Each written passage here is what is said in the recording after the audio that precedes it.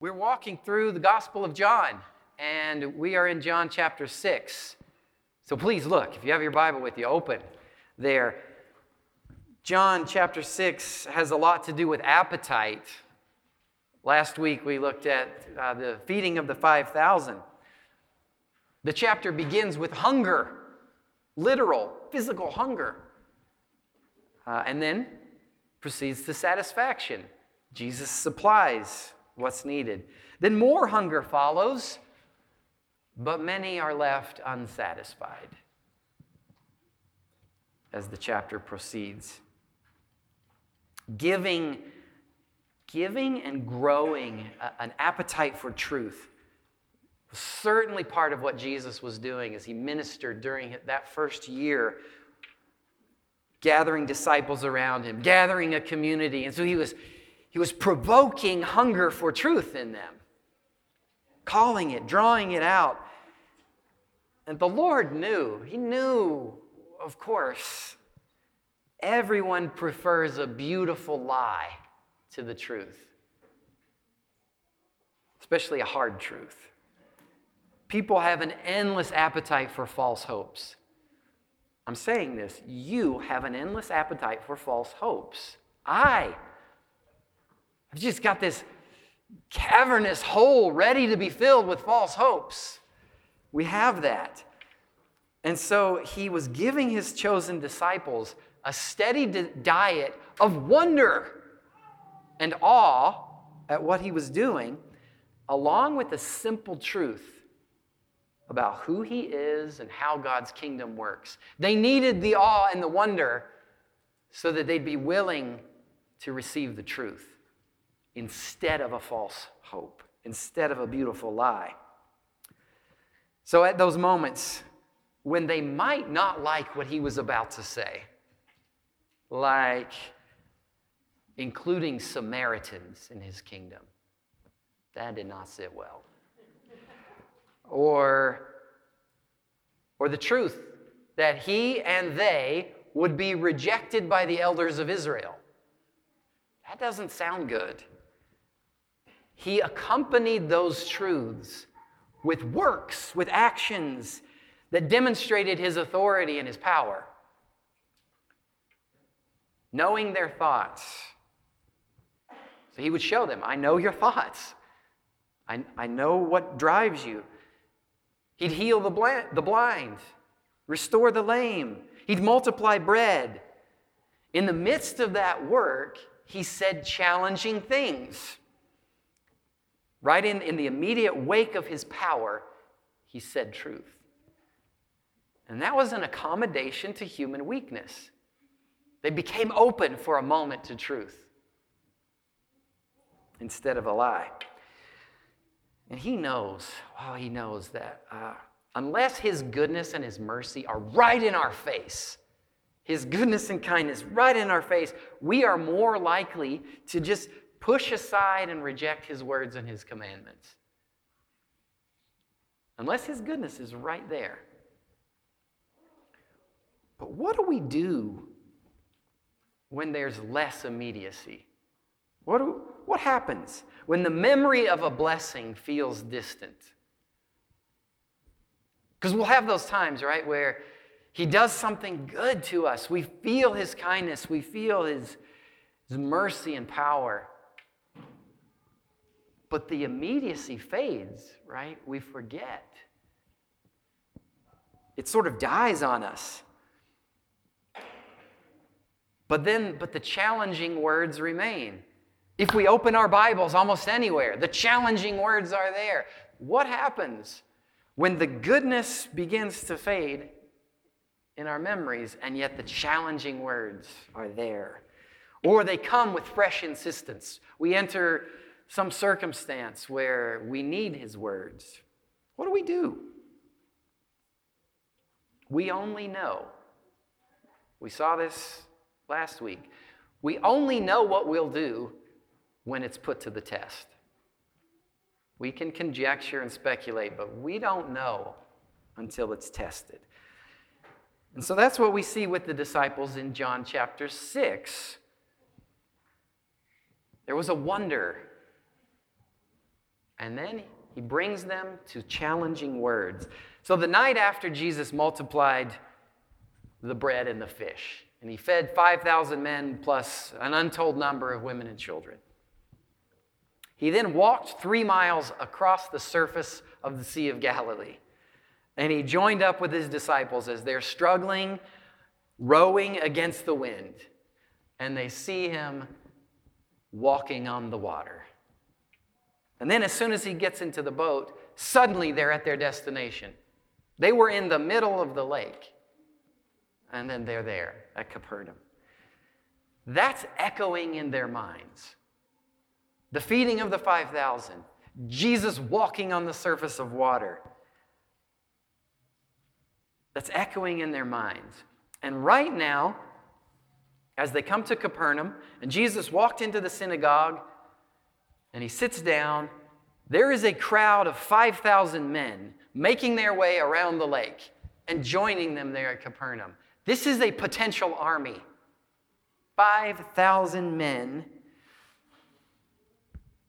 And they all know Jesus could just feed us with a few loaves. We are mobilized. He's got the power to walk on water. He can change our physical position. He could just move us. This is the ultimate leader. This is the ultimate general. Surely, this is the time to consolidate the power. This is the time to begin the new kingdom. Surely. And it appears that his followers, most of them at least, expected something like this to happen. It's the most logical thing. It makes sense. This is it. You're the Christ. You're the king. We glance back up. The crowds were ready to make him king. They wanted it. And then he goes into the synagogue and starts saying some of the weirdest things that have ever been said. And the weirdest things certainly within his ministry. At first, it's not too strange. So we're looking together, beginning in verse 25 and following. At first, it's not too strange. He knows what they're thinking. Correctly, they are thinking, this is the prophet that God promised to Moses, who would rise up and be like him. And he knows, Jesus knows, they're making that connection because they said it. That's what the rumor is. They're making connections. Okay, big crowd being fed in the wilderness. Yes, Israelites fed by manna in the wilderness. He's doing it. He's being the Moses figure. Lots of them are thinking, long-awaited moment here. This is a new Israel for a new era. Rome is our Egypt. He's consolidating. He's going to lead us in revolt. He's our Moses. Let's get on with the signs and deliverance. Like, how about a plague or two? This would be a great moment for a plague. Just call down, destroy 1/3 of the Roman garrisons in Israel. There is no reason they should not have expected that. This is the prophet, so it makes sense. To the surprise of all, Jesus is having none of it. He is not, in fact, interested in the expectations of the crowd. He cuts right through the earthly calculations, cuts right through the earthly hopes, cuts right through these particular kingdom expectations. And John highlights the cutting move of his teaching here by putting the statement first. I mean, Jesus said certainly many other things at this moment. John records and he puts right up front. So it's the leading statement, verse 26. Truly, truly, I say to you, you are seeking me, not because you saw signs, but because you ate your fill of the loaves. Do not work for the food that perishes, but for the food that endures to eternal life, which the Son of Man will give to you. For on him God the Father has set his seal. cuts right to it. What you are after is perishing. You don't actually care about the sign. That's what he says. You're here not because you saw a sign. You don't actually care about the sign that points to my authority. That's what the sign was about, that I have all authority. On the Son of Man, God the Father has set his seal. You don't care about that. You want more of the good feelings that you had. You ate. You rejoiced. Like we pointed out last time, that was an awesome time. When the Lord's multiplying bread and the disciples are sharing it out, that's awesome. They were laughing and rejoicing. This is terrific. They want that. They want more of that.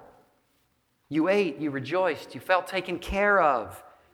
You would love a steady diet of that. Fun and full tummy. You want that. Fun, full tummy. Bread and circuses, that's what the Caesars gave to the Romans. Bread and circuses, that is how they consolidated power. You read any Roman historian, and that they point to that as that's how Julius Caesar consolidated power. That's how Augustus Caesar gained the popular support. Bread and circuses. That's what people want. Jesus is saying, that's what you want, but you missed the point of it.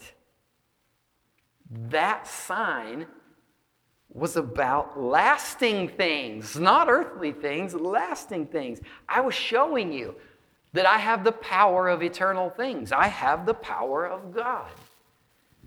And yet, here we are. Here you've run across the shore of the lake, not at all curious about what I am planning. You've got plans.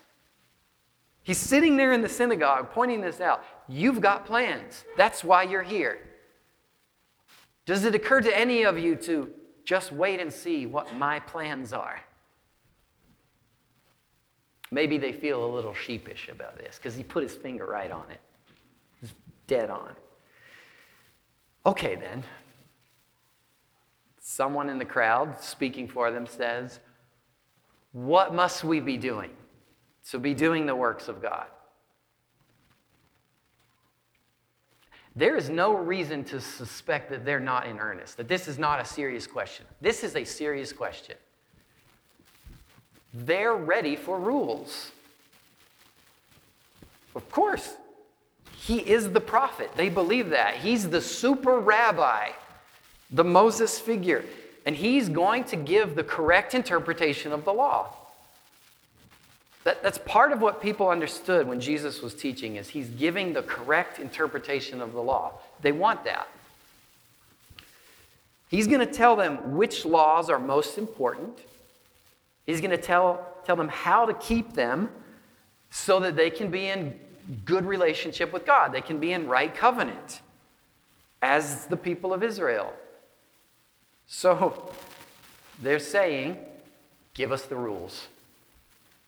We're ready to be the kingdom. You the king. We're going to take it by force, but give us the rules.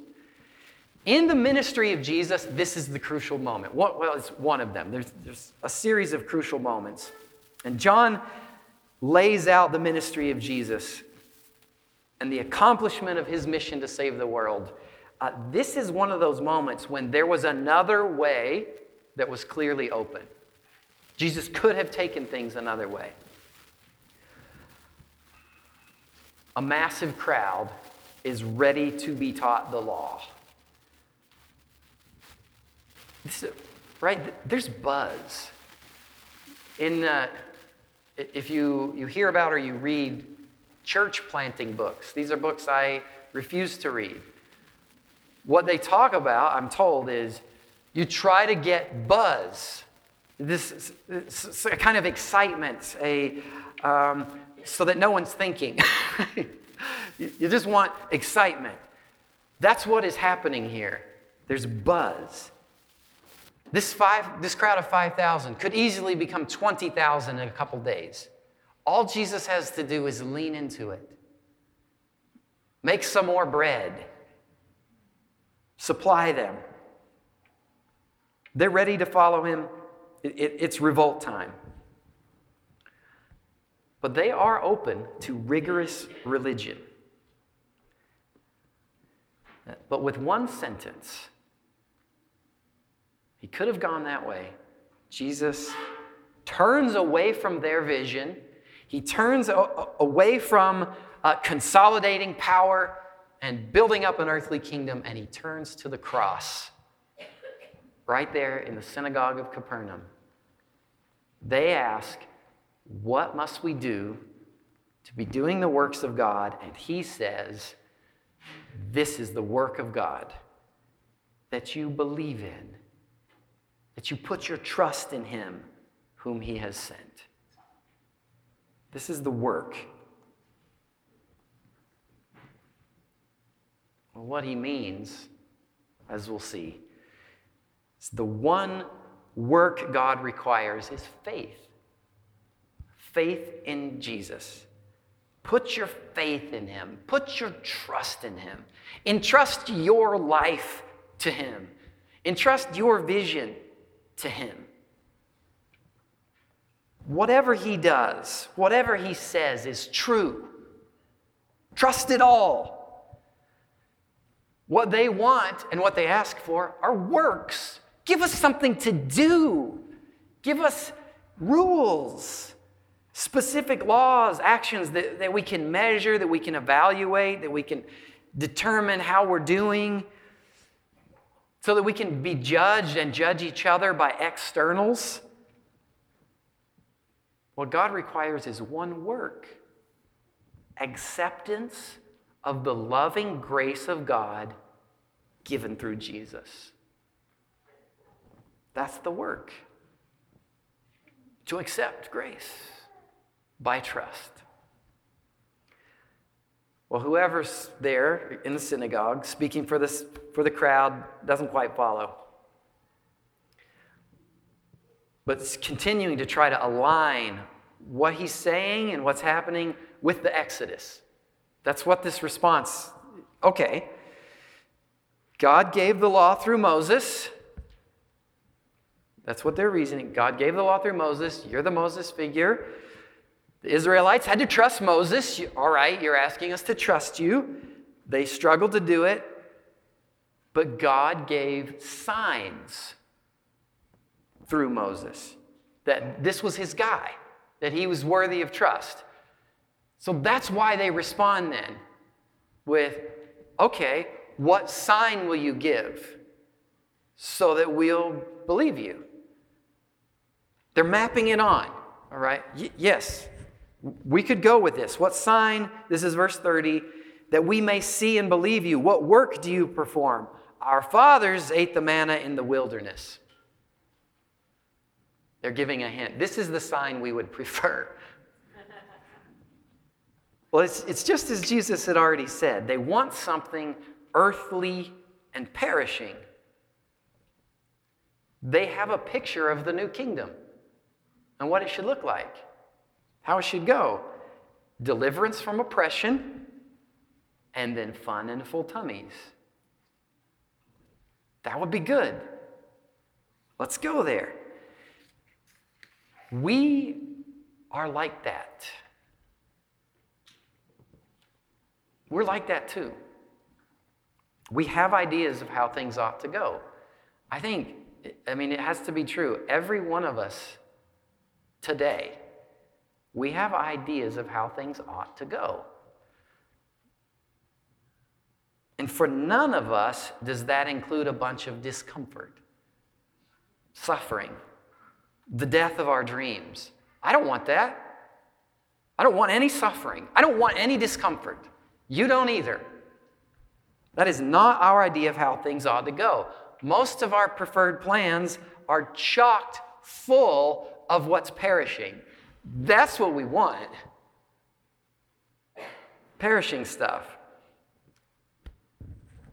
It's understandable. I'm not berating you here. I'm with you. This is understandable. Our thought patterns, we're constantly shaped around immediate comfort. That's what we seek as humans, is just immediate comfort.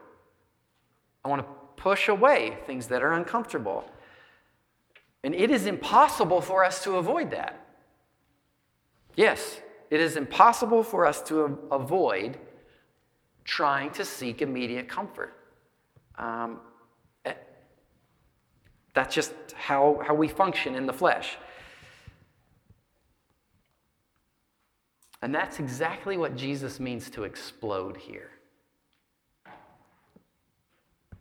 We seek false hopes when we're just left to ourselves.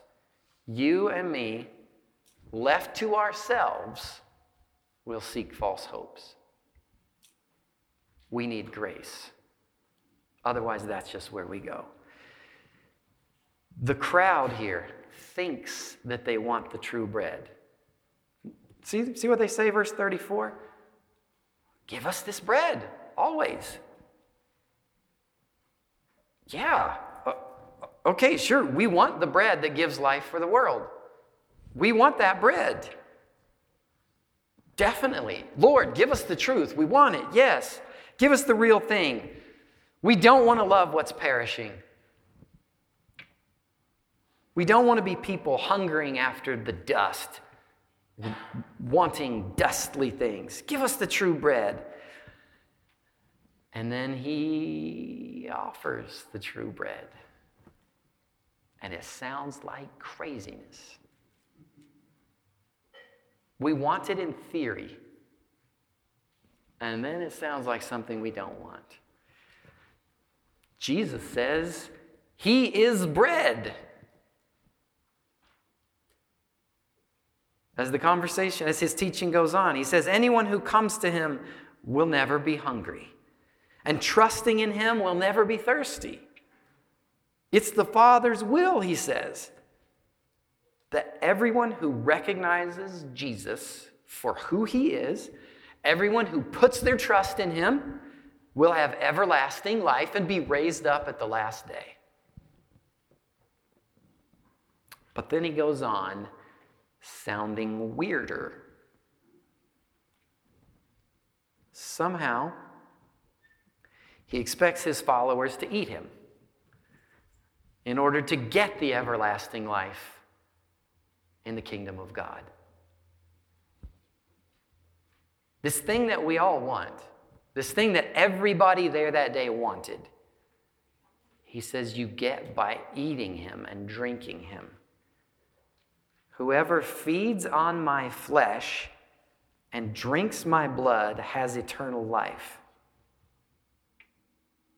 And I will raise him up at the last day. For my flesh is true food, and my blood is true drink. Whoever feeds on my flesh and drinks my blood abides in me, and I in him. Somehow we become one. And then verse 51 sums it up. I am the living bread that came down from heaven. If anyone eats of this bread, he will live forever. And the bread that I will give for the life of the world is my flesh. Being part of the eternal kingdom of God, it goes on forever, depends on eating his flesh and drinking his blood. It sounds strange to our ears, right? How much stranger to theirs? We know all about the Last Supper. We celebrate this week by week. We know about the ongoing, symbolic, sacramental connection that Jesus established when he said, this bread is going to stand for my body. This bread will be a sign for my body that's going to be broken. This wine is going to be a sign of my blood that's going to be poured out. This meal, bread and wine, are going to point to my sacrifice so that when you eat it, it will be a sign of participating in that death. When you eat it, it will be a sign, it will be a way for you to put your trust in that death. And yet still his words sound jarring to us. So can you imagine sitting in a church service in a synagogue in Capernaum, and Jesus tells them, you got to eat me if you're going to live. What? Verse 60, when many of his disciples heard it, they said, this is a hard saying. Who can listen to it? Who can receive this? Even though Jesus he went on to explain that the words I've spoken to you are spirit and life. I'm speaking to you of spiritual things. I'm not literally talking about, he tells them, this is spiritual teaching. But from verse 66, from that time, many of his disciples went back and walked with him no more. This was the test.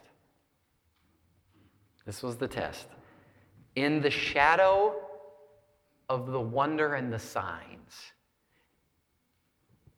where he expressed his power and authority, came a test. And will you receive his words when you're not actually eating bread? When you're right before you is not somebody who was lame and is standing up? Having seen his identity as God demonstrated, would they surrender and trust when they didn't understand what he was saying? When they didn't understand his teaching? To make no doubt of it, Jesus pushed. This is so obvious that he's pushing here. That he pushed them with the truth that they couldn't make sense of at the time. It's true. It wasn't that Jesus was speaking in riddles. He was saying something true. But they did not have any context for it at the time. They didn't have any way of making sense of eating his flesh. So it was simply a revolting thought. And yet true. So his concern here was for them, will you trust me? What he's offering there is, will you trust me? And by trusting me, receive me. By trusting me, receive the bread. What we just did there in the flesh, in the synagogue, he does spiritually. He offers himself. He offers truth, the word of truth, to be received. The way they eat it, the way they receive him, is trust. Will we accept you? If you'll put your faith in me, you will be spiritually eating me. So each person that day decided whether this Christ, this Jesus, a real Jesus, not just a theoretical Christ, this one, working power and teaching strange things, could this guy fit with their vision of Christ, who the Christ would be? If they decided that they knew best and that their Christ would consolidate power and defeat Rome,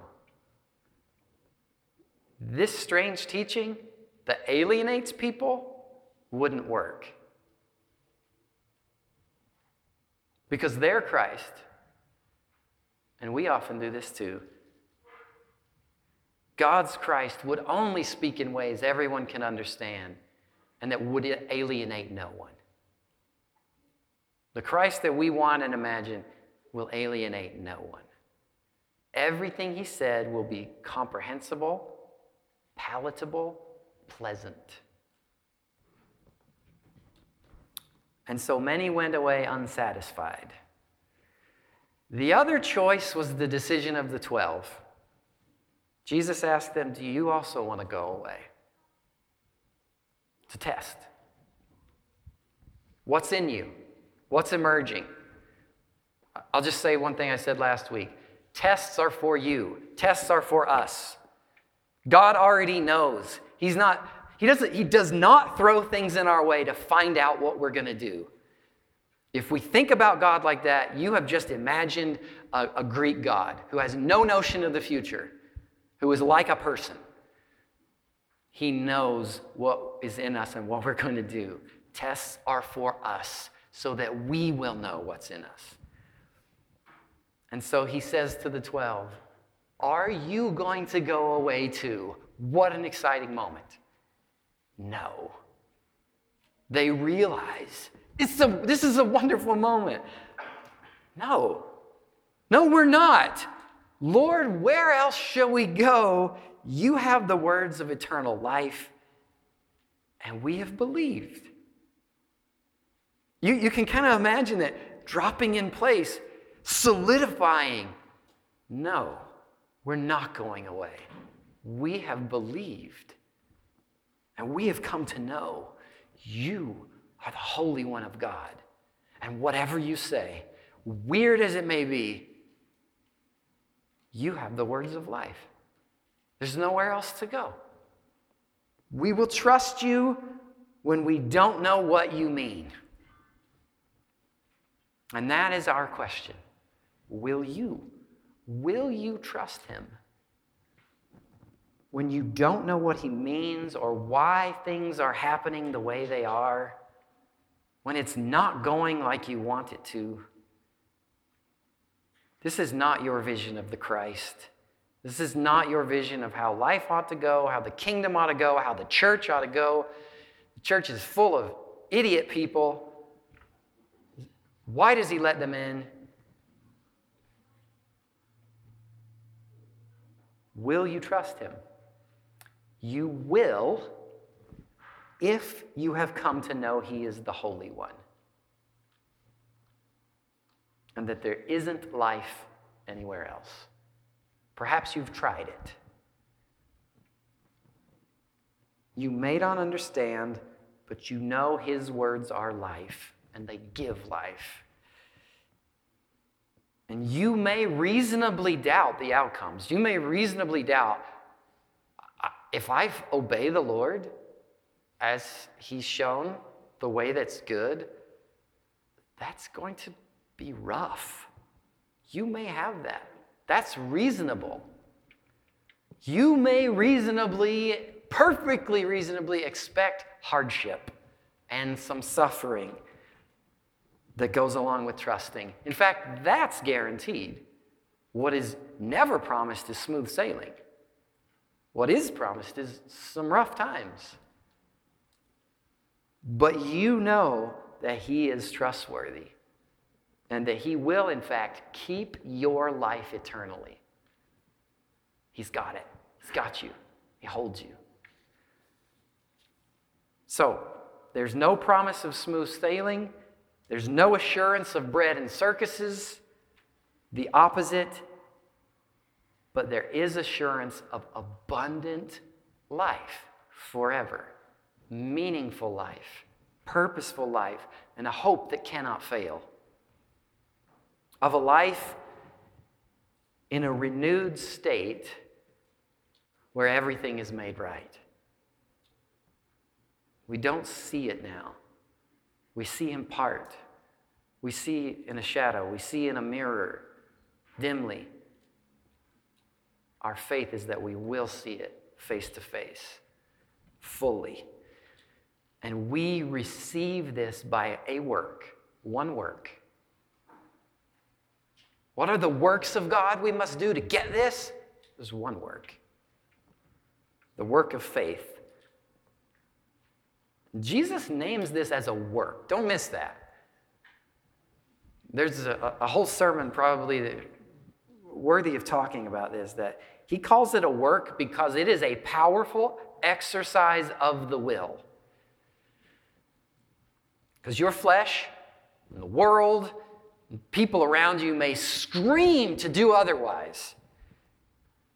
But faith engages the deepest part of you in order to trust God and to act on the basis of trust, to act on the basis of what you have known. He is the Holy One. I can trust him. And that is a work. Take heart.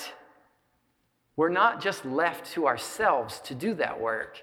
The Holy Spirit is given to us to give power to your will in that.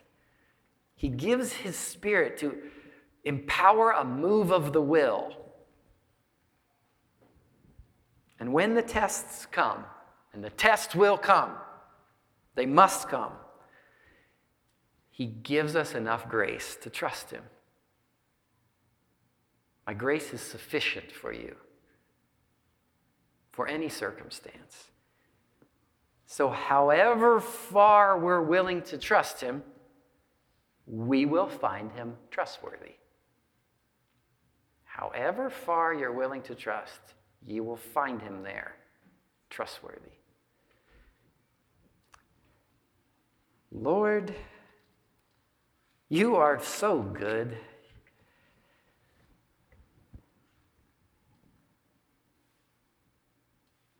And we undertrust you. We underestimate you constantly. But you're so kind to move with us, encourage us along in grace. Thank you that you have helped us. Thank you that you have given us truth, recorded, unchanging in your word, that we can come back to what you have revealed. And it's always there for us. Lord, I pray that as far as we are willing to receive your words, you draw us into the word to receive it. Give us a heart to do so. In Jesus' name.